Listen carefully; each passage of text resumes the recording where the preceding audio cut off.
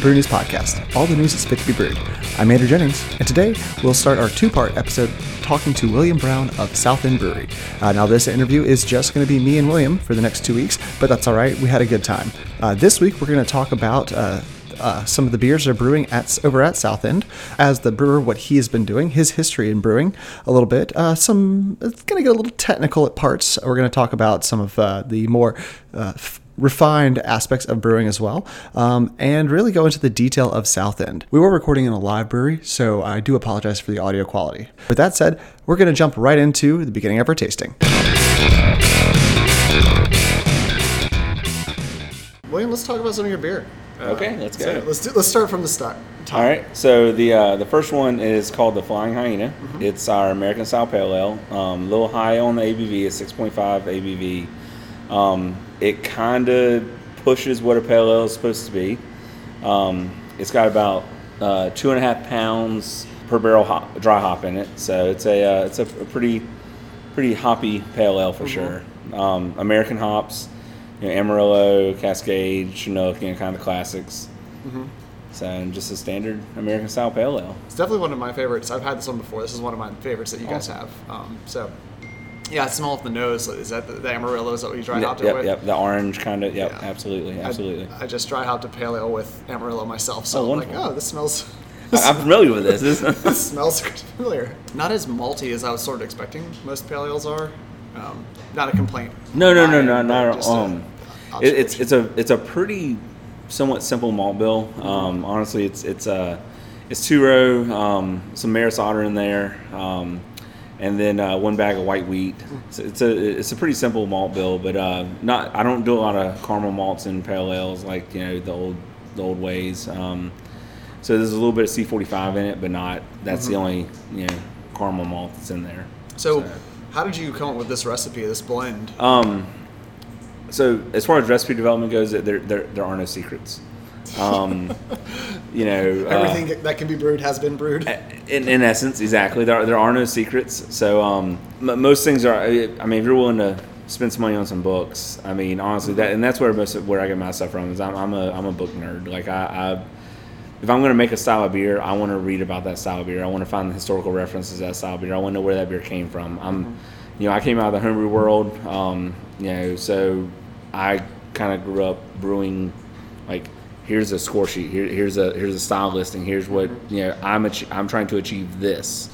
So as such, you don't see a bunch of crazy stuff with me because I tend to be more historical type brewing. So we're sort of expecting the South End to have more things like you'd see at 1111 than inherently what you see at Prior. With 100%, 100%, absolutely. They do a lot of wild stuff at Prior, and everything has its place, it's just not for me. I'm not gonna say we're not gonna do anything crazy. We do have a 1-barrel pilot system to do kind of one-off stuff and can do some crazy stuff, but I do want to maintain some relevance to I don't want anybody to pick up a beer and go, this tastes good, but I have no idea what it is. Like, I don't want to be a mess. I want to be able to somebody to be like, oh, this is X, Y, or Z, Right.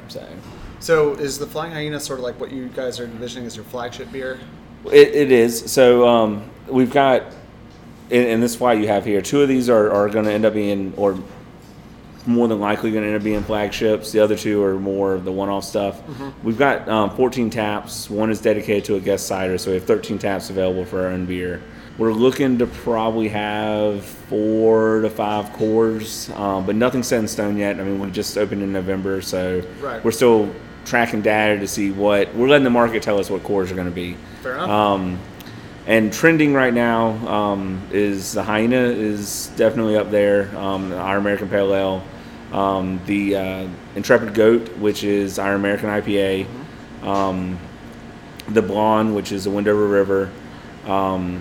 What else is trending real good? The Amber, which is just it's Dino DNA American style amber. I can see that one. Our pills went really, really well, so I'm gonna try and keep that on all the time. Good luck. Well, and exactly because in fact we can pull a sample of that today, a little later in the talk. But I'm a traditionalist in that sense too. Like our pills lagers for a month. It doesn't you don't do a lager in 3 weeks. You do it. So So our pills just hit a month 2 days ago. So we're gonna be releasing that on Super Bowl Sunday. Re-releasing. It's slightly different. Last time we did Bohemian Pills. This is a German Pills. So I wouldn't know the difference. So. One's a little hoppier than the other, and one you can have diacetyl in if you want to, but there's not a massive difference at all. I mean, 200 miles. I mean, one's Bohemia, one's Bavaria. Yeah, exactly. So there's not, but we're going to release that. So the Pilsner may end up becoming a flagship. I would love for that to happen. It's just whether or not I can keep up from a real estate standpoint. You effectively have to keep one of these tanks just for the Pilsner. Exactly. I would have to dedicate basically one fermenter and one bright tank to Pilsner production. Right now, I have the luxury of I have enough capacity to where I can, I've got 3 loggers on our board right now. I have the luxury of time and can do that. Down the road, that might not be the case. Yeah. So hopefully by that point, though, you've been able to at least get another double-sized fermenter or something. Yeah, you can exactly. just brew it, just double batches. Okay. So before I get into the next beer, let's talk about South End and what it is. You've already alluded, you guys opened in November. Correct. You're in the old Gibbs location, so if you're familiar with Greensboro, you're downtown Lewis Street, across the street from the Barcade, next to the distillery. Yep, absolutely. And you guys, for Greensboro natives, Gibbs doesn't serve food. Yep. South End does. Yep. South End's got a very good kitchen I rather enjoy. Yep. But the interior otherwise is very similar. But you guys added an exterior patio, which is amazing. Yeah. Full disclosure, I was here in the same building with Gibbs when Gibbs was here. Now, was that your first commercial? That was my first commercial job. Okay. So welcome home. Yeah, exactly. I just stay with the building. You just come with the building. I just come with the building. But yeah, so Eric and Seth working are the 2 owners. It's father-son duo that owns South End. Eric is a home brewer. They own another company in High Point that is in manufacturing, and they decided they wanted to open a brewery. And they got my name somehow, and we started a conversation. We walked in here, and we changed. So apart from how Gibbs, if your audience is familiar with the Gibbs layout, the bar itself is the same size, same layout because the floor dictated that. But where there was a storage room for Gibbs, all those walls have been ripped out. Where the office was for Gibbs, that's been ripped out. A full commercial kitchen has been put in there. I built a restroom. There's a family restroom in here now. We added 2 urinals in the men's bathroom. Expanded out the women's bathroom. Then added more seating on the front patio. The rear patio that is now South End patio used to be a loading dock for Gibbs. That's been completely filled in with a pergola has been built out there, rope lights. It's completely different than it was as far as layout in the back for sure. Yeah. So. Now you said were you doing any of the construction, the plumbing or anything? Oh yeah, we did. I mean everything in the brewery was. I mean we ran. I ran all the glycol piping. I installed all the tanks, installed all the brew house. The only thing I didn't do in here is I didn't do the steam lines. But other than the steam lines, everything inside this room I did. Okay. Me and a contractor who actually I went to high school with, ironically, we're the ones who framed in the kitchen. There's a lot. We built a lot of this stuff in here. So prior to brewing, what were you doing? I was in distribution logistics. Well, that's obviously the transition to Of carpentry. course. Yeah. Oh yeah, I'm plumbing, installing a brewery. Yeah, of course. Yeah. It's a natural transition. No, So my background is I went to school for economics. Got done with undergrad. Got my first kind of big boy job. Kind of fell into distribution logistics just because that's what was hiring and paying at the time. Did that for a number of years, kind of climbed that corporate ladder. I didn't used to look like this. I didn't have a big beard. I wore a button-up shirt every day, and I got the crazy idea got the crazy idea that I wanted to open my own brewery. And this is 7 years ago at this point. But I was like, before I put my life savings into something, maybe I should get some relevant experience. And about the same time, Gibbs was starting to, it hadn't opened yet, but it was starting. The idea was getting going. And so I approached them like, hey, I want to come work for you. I'm pay me what you can pay me. So I made about a third of what I was making, and to get in this industry, and with the idea of eventually, doing that for a year and then breaking off and doing my own thing and open my own brewery. Afterwards, because of my background, I started doing a lot more of the financial side of things and started. It was kind of a reality check for me, and I elected that maybe a brewery is not what I want to start for myself. Right. But I enjoy this industry, and I want to keep doing it. And so me and my wife kind of have an agreement that when it comes time for William to get a big boy job again, he will. But right now, I enjoy this a lot. Oh, that's fair. But as far as like electrical and plumbing and all that, I own some rental property, and when you get involved with rental property, if you want to make any money, you basically have to become a jack of all trades. Yeah. So you have to know more than the bare minimum. Yeah, but at the same time, you're not going to be building a home from scratch. No. But I mean, I can frame with the best of them. I mean, I can hang drywall. I hate doing it, but I can do it. It's just you learn a lot of useful skills. Yeah. So. All right. So are you from the area originally? Born and raised. Greensboro. Greensboro. Excellent. Me too. Yeah. So. What high school? Page. Okay, all right. I was Ragsdale. Okay. I was a Jamestown kid. Jamestown, yeah. I lived in Greensboro, but the lines were drawn. Oh, so. yeah, all funky like. Yeah. I went, Page, went around. Did you go to UNCG? Or? I did, Okay. UNCG. I went there for my master's. Mm-hmm. Yeah, didn't get it. I got out of town for my bachelor's. Smart man. So I can't do everything in Greensboro. Absolutely. All right, so let's go to this next one. So this is Wendover River. Mm-hmm. Wendover spelled like the street? Yep, exactly. It is just your standard American blonde. It's as simple as, it tries to be a little bit crisp with a little sweetness to it.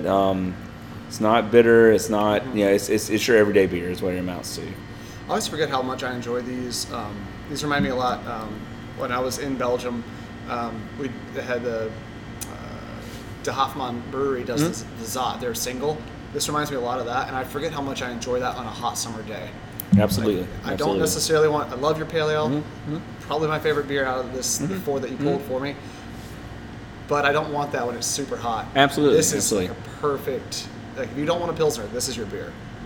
And that's, to that point, that beer, I can do at least 3, if not 4 of that style on that tank. Turn that tank 3 or 4 times at the same time it takes me to do 1 batch of Pilsner. So that is definitely going to be a flagship just because I can turn that beer quickly. It's light. It doesn't look like the shortest beer that we'll get to, or black lager, whatever we're going to call it. It's got a different, it looks scary to non-beer drinkers. Yep. This looks like Budweiser. And we don't filter here, so obviously we can't afford a centrifuge or anything like that. So we have no filter. Yeah, swirl it around your head exactly. real quick, Just spin it around with a hose. It'll work fine. So our beers are clarified via basically time and temperature. And we do use some fining agents, but at a very, very minimal. So what do you define? What do you mean by fining agents? So I use a product called Brauseol P. It's basically an additive available from my chemical supplier.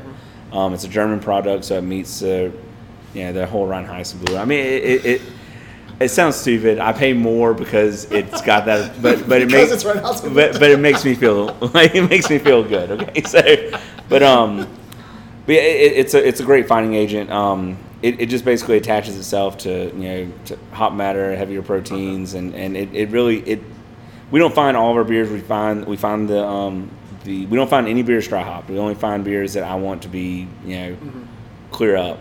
We don't find our lagers usually, just by nature of they have so much time. I've had good luck. Time and temperature is an amazing thing. Yeah. So, but some of our quicker beers, like the blonde, for instance, I want that to be, if not completely clear, I want it to be attractive. I'm a firm believer that people drink with their eyes first and their mouth second. So, if you have ugly beer, people aren't going to want to drink your beer. So, I'll say I brewed my first lager was a Helles, and it was purple. Wow. I don't know how. I was like, how'd that happen? It was like the most adorable lavender. It was. It wasn't like this bright. It wasn't like it was bright. Acidic, like crazy, like highly electric purple. It was just this. It was yellow with this purple tint throughout. It was delicious, but I have no idea how, and I don't even want to know how I did it. I don't think I can recreate it. I'm gonna say, yeah, exactly. That's. I haven't tried to brew it again. I'm like, I'll come back to you in the summer, but like for right now, I'm just gonna leave you alone. Absolutely. But okay. So, and just for clarification, you say finding agent, you're talking like for home brewers, you're talking like, yeah, I would use like Whirlfloc or Irish Moss. Correct. Like Yeah, something like that. So those would be kettle findings. There are cold side findings available.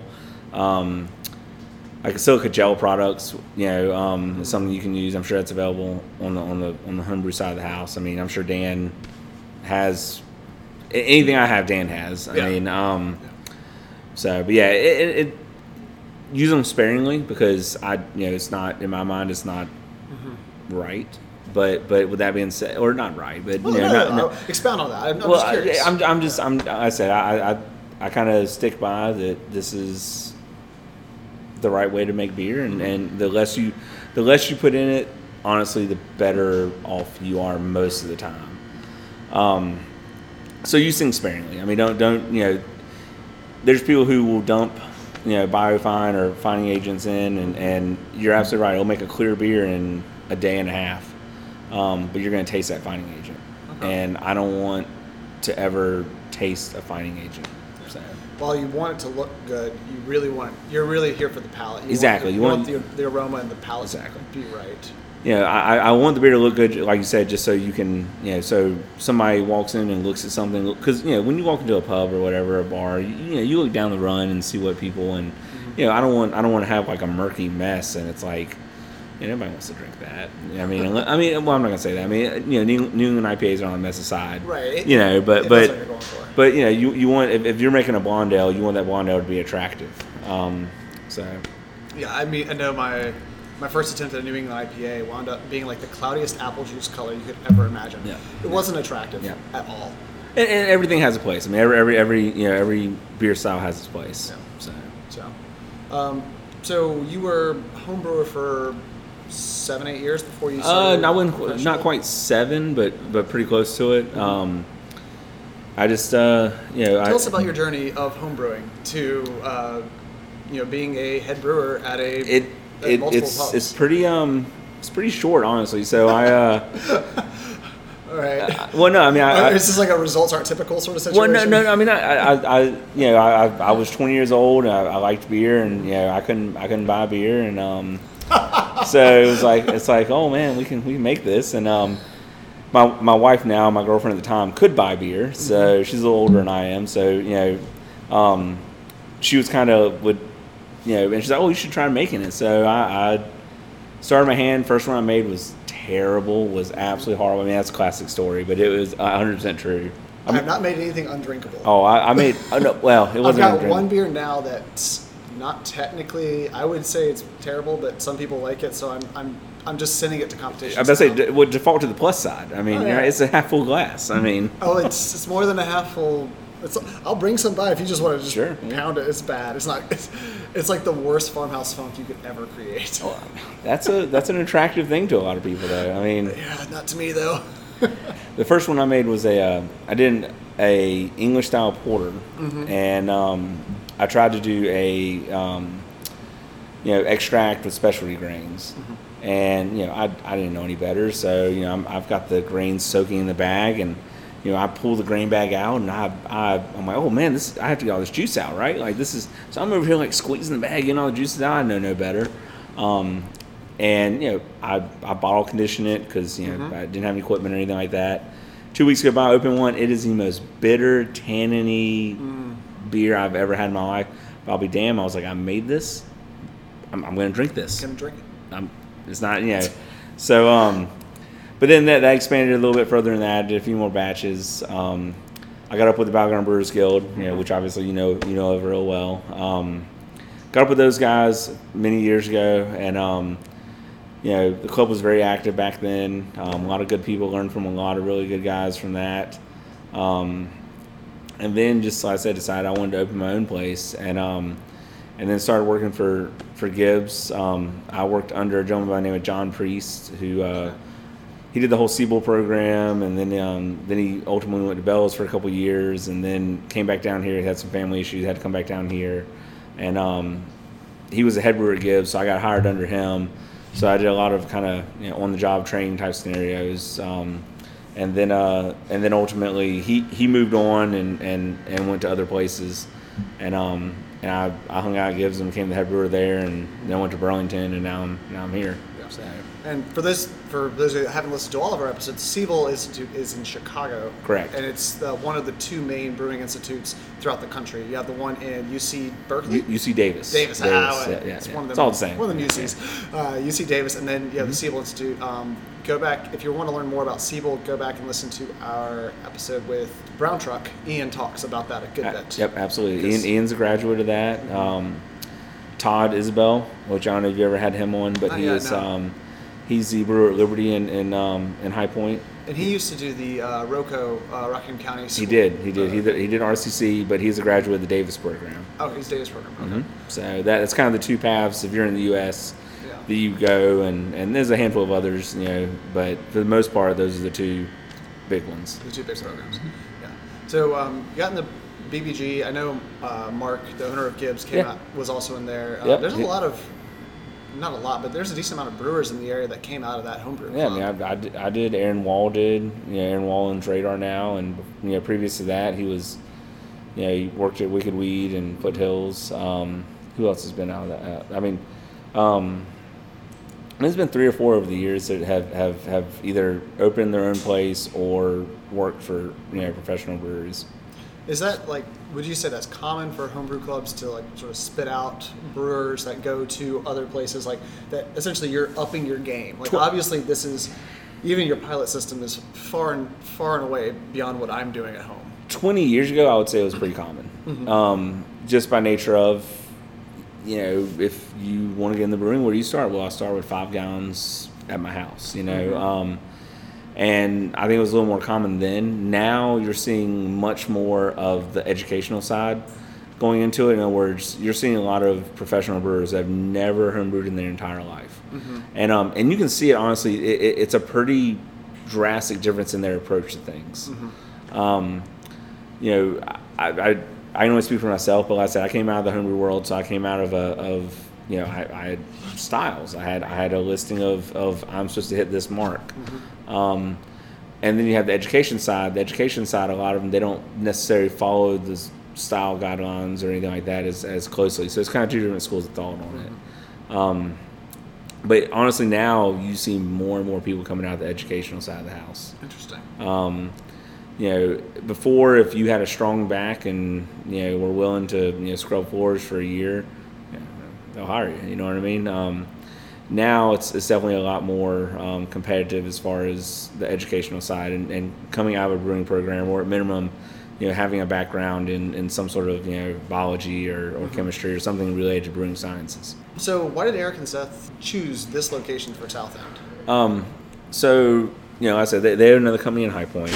Seth is a member at the Forge. The Forge is a collective maker space directly next door to us. So he came to this building when Gibbs was here. He saw when Gibbs moved. He knew this building was a great building, because it is. It's a fantastic location. This Lewis Street has kind of became the bar district of Greensboro. I mean, Greensboro doesn't really have a Raleigh bar district, but this is kind of becoming. You got us, you got Boxcar, you got the distillery next door, you got Horgan's, the Beer Goat. You've got a lot of places here. You can come to one place, Uber down here, and spend all night Saturday having a good time. There's 3 breweries within 2.5 blocks. Absolutely. Yeah. I assume we're counting Natty's as a brewery. Yeah, so you have a lot of places to go, and this has just became a nice hub, if you will.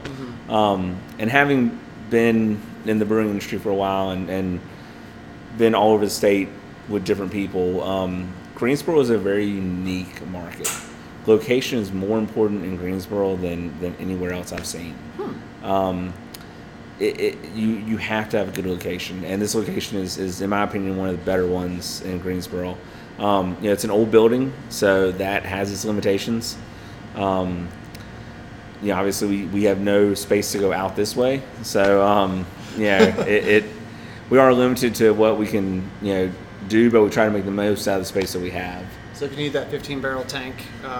Oh no, I can get it. I mean, when Gibbs was here, we had a 15-barrel system in here. That's right. So when Gibbs was here, I had a 15-barrel system in here. Three 15-barrel fermenters, a 15 bright, 2 30s, and a 30 bright. Yeah. So right here on the front side of the brewery, where this LDL beam is, if push comes to shove, you can fit 2 45-barrel fermenters right here. And now it is tight, and it is a so-and-so to get them in here, but it can be done.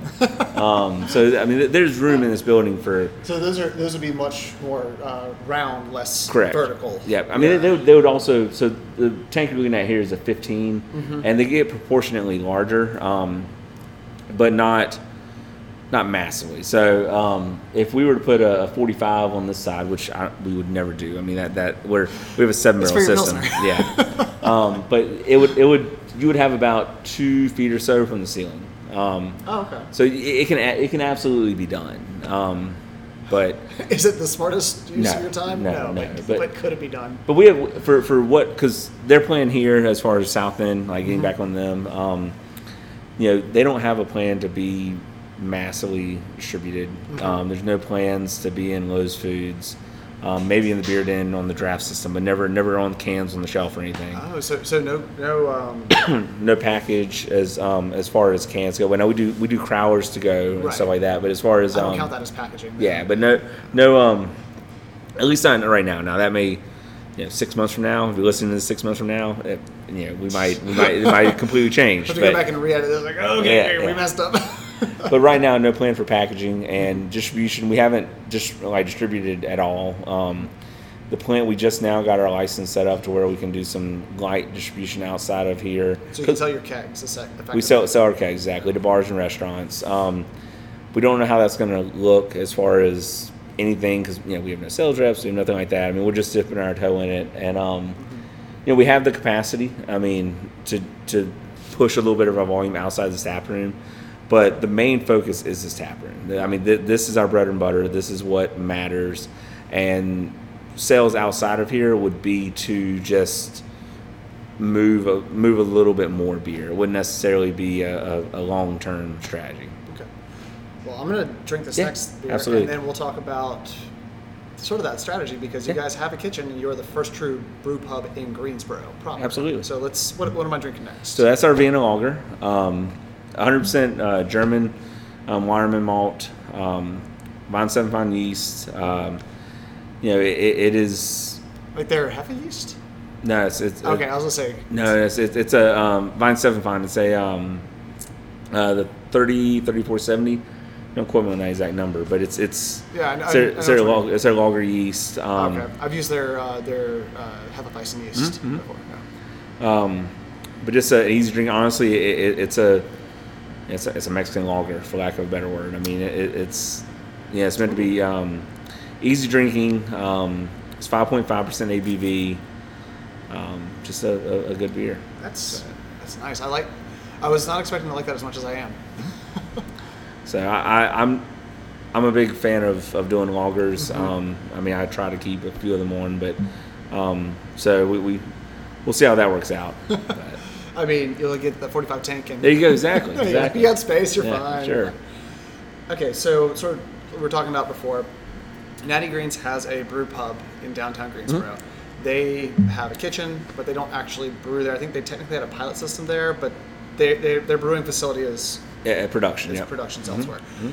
They used to brew there, and then they did some updating and modeling and changed that out. But the other breweries in downtown Greensboro have no food options. Now, a couple of them, like Little Brother, they have has agreements. Yep, right. Yep. But you're the first one besides Natty's to have an actual kitchen. Can you speak on why you guys why they made that choice, or I know there were some changes in North Carolina laws that may have allowed for that recently. So the reason they put a kitchen in, or the reason we put a kitchen in, is plain and simple. When you drink, you usually want food, and the idea of this kitchen isn't to have like full spread, steak dinner type scenarios. The idea is this is a shareable and small plate kitchen. So, you and your buddy come in here and you're having conversations, and you're like, oh man, I'm a little hungry. Oh, let's grab a meat and cheese plate, or let's grab some wings, or let's grab whatever. The wings are delicious, by the way. So as are the nachos. Yeah. So the idea is it's not pub food, but it's definitely like the idea is to keep people here happy, drinking beer. That's the idea, and it's not necessarily like a restaurant in regards to, like I said, you're not going to come here and get a T-bone steak or anything like that. But it's a somewhere you can get some food and drink some beer and have a good time and conversate with people. So that's why the kitchen was put in. The kitchen has evolved into being a more involved kitchen than the original thought. The original thought was it was going to be like just quick, small plates, and via our demand has changed a little bit more. We're doing more, I don't want to say entrees, but more like sandwiches type stuff. Yeah, like more paninis and more I guess entree type stuff. And then we've just recently opened up for lunch. So now we're open for lunch Monday through Friday. So we're definitely becoming more restaurant focused than what the original business plan had. But it's worked well. We have an awesome kitchen manager, Liz Slate. She is fantastic. She does really, really good stuff.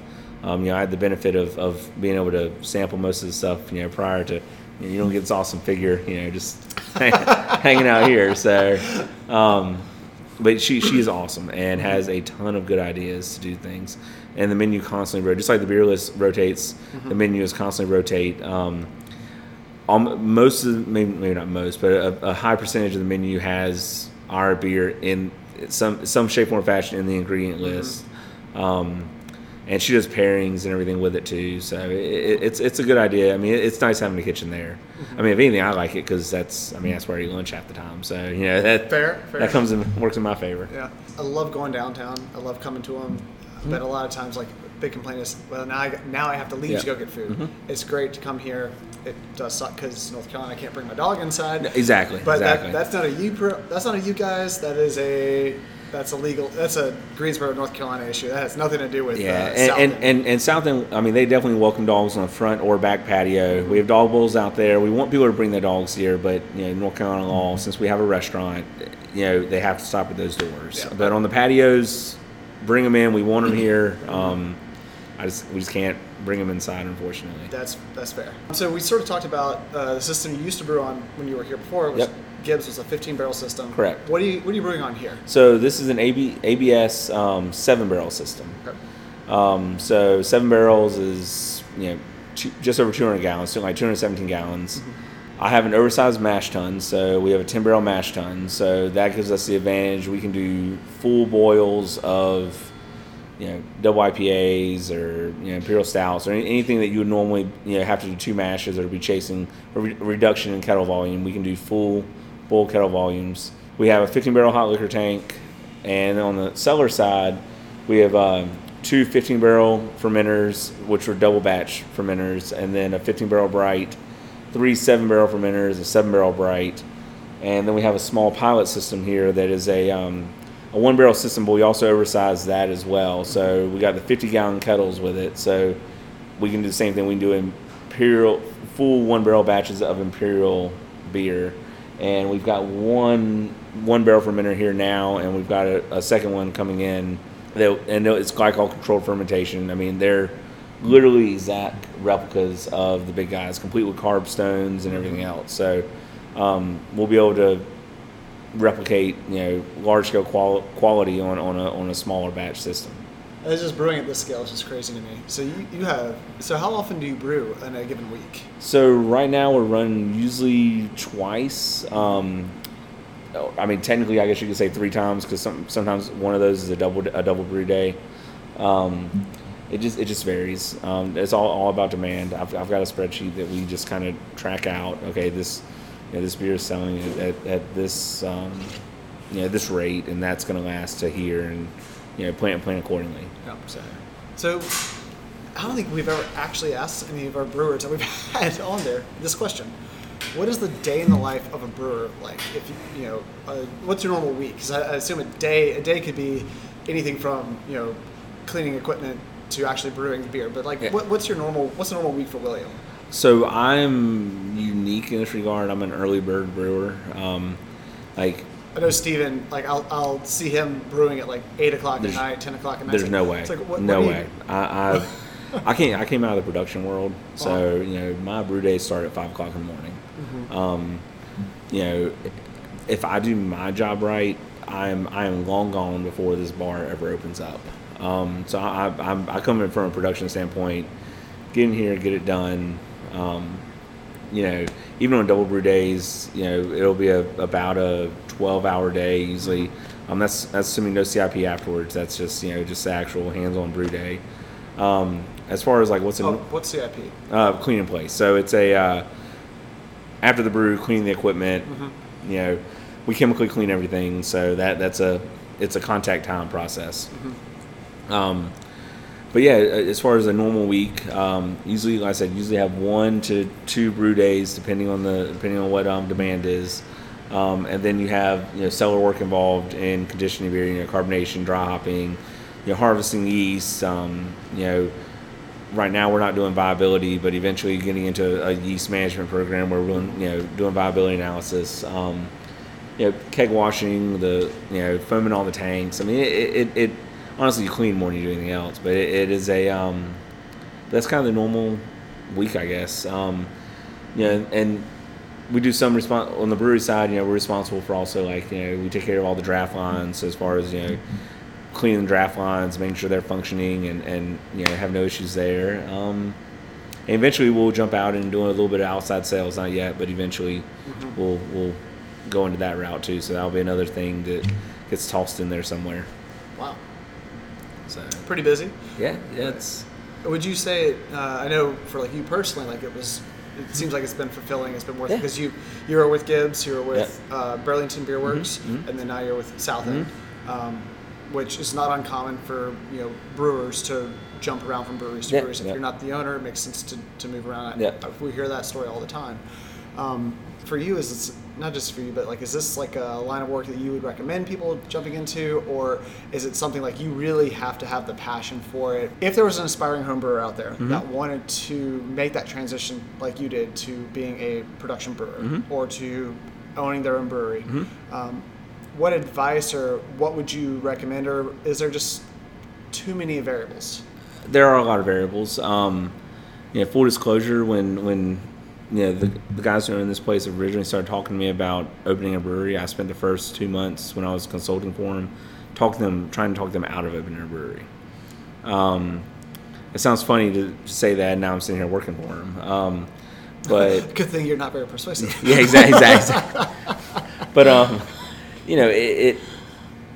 lot of people think the brewing industry, they think from an ownership standpoint, from owning the brewery, they think there's a bucket of money at the end of the rainbow, and there's not. You'd be hard pressed to find a more capital rich. In the first 6 months, you need so much money just to get your lights on, just to get the doors open. The barriers to entry are massive.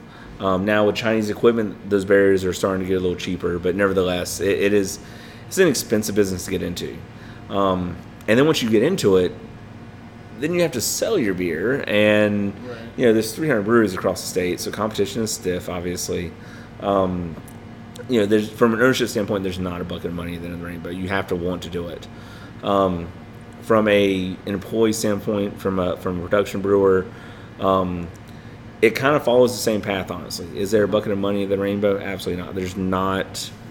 I said in my previous career, I made considerably more money than I do now. But there's a lot of advantages to also getting in this industry. It's a fun industry. For the most part, I make my own hours. I have that luxury.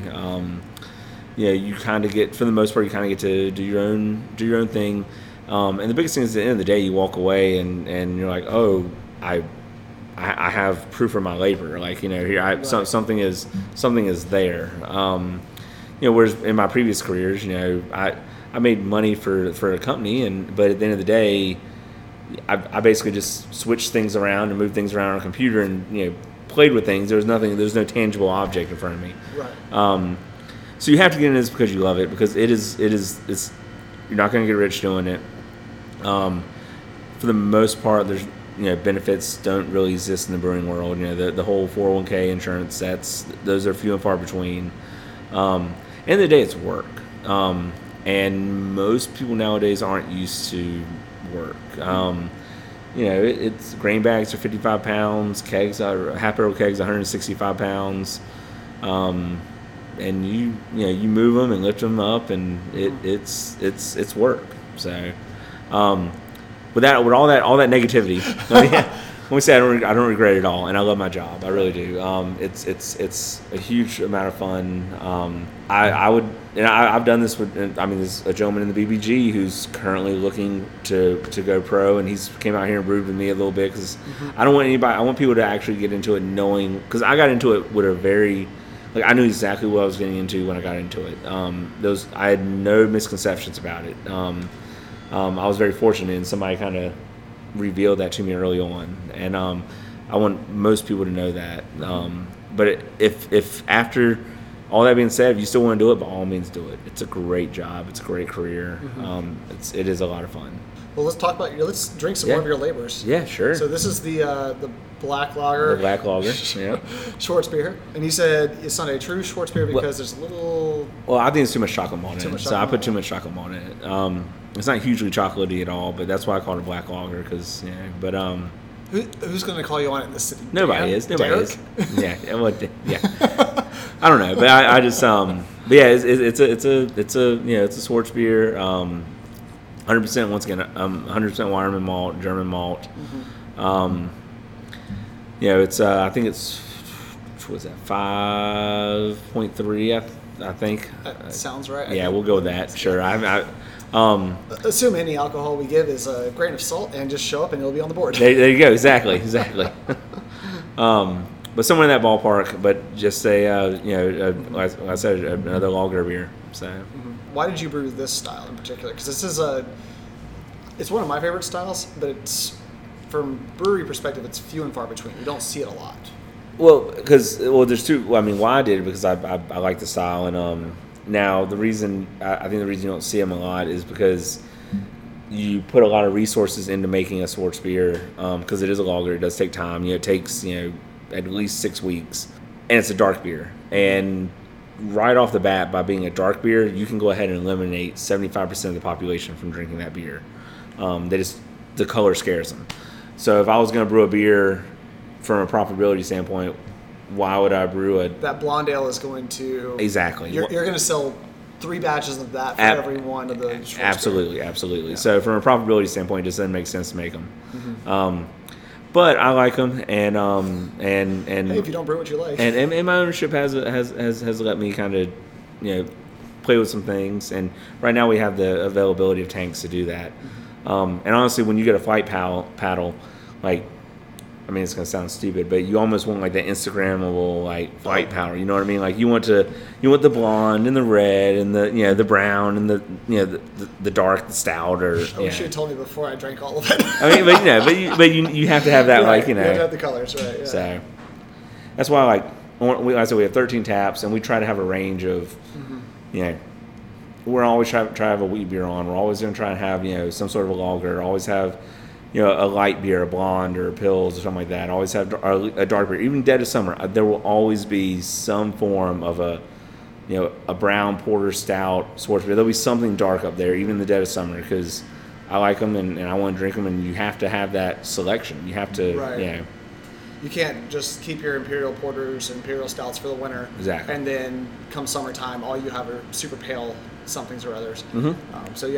And this, to me, I've always said a Schwarzbier is it's not inherently a winter beer. Not at all. Not at all. That's a good beer for the summer for me personally.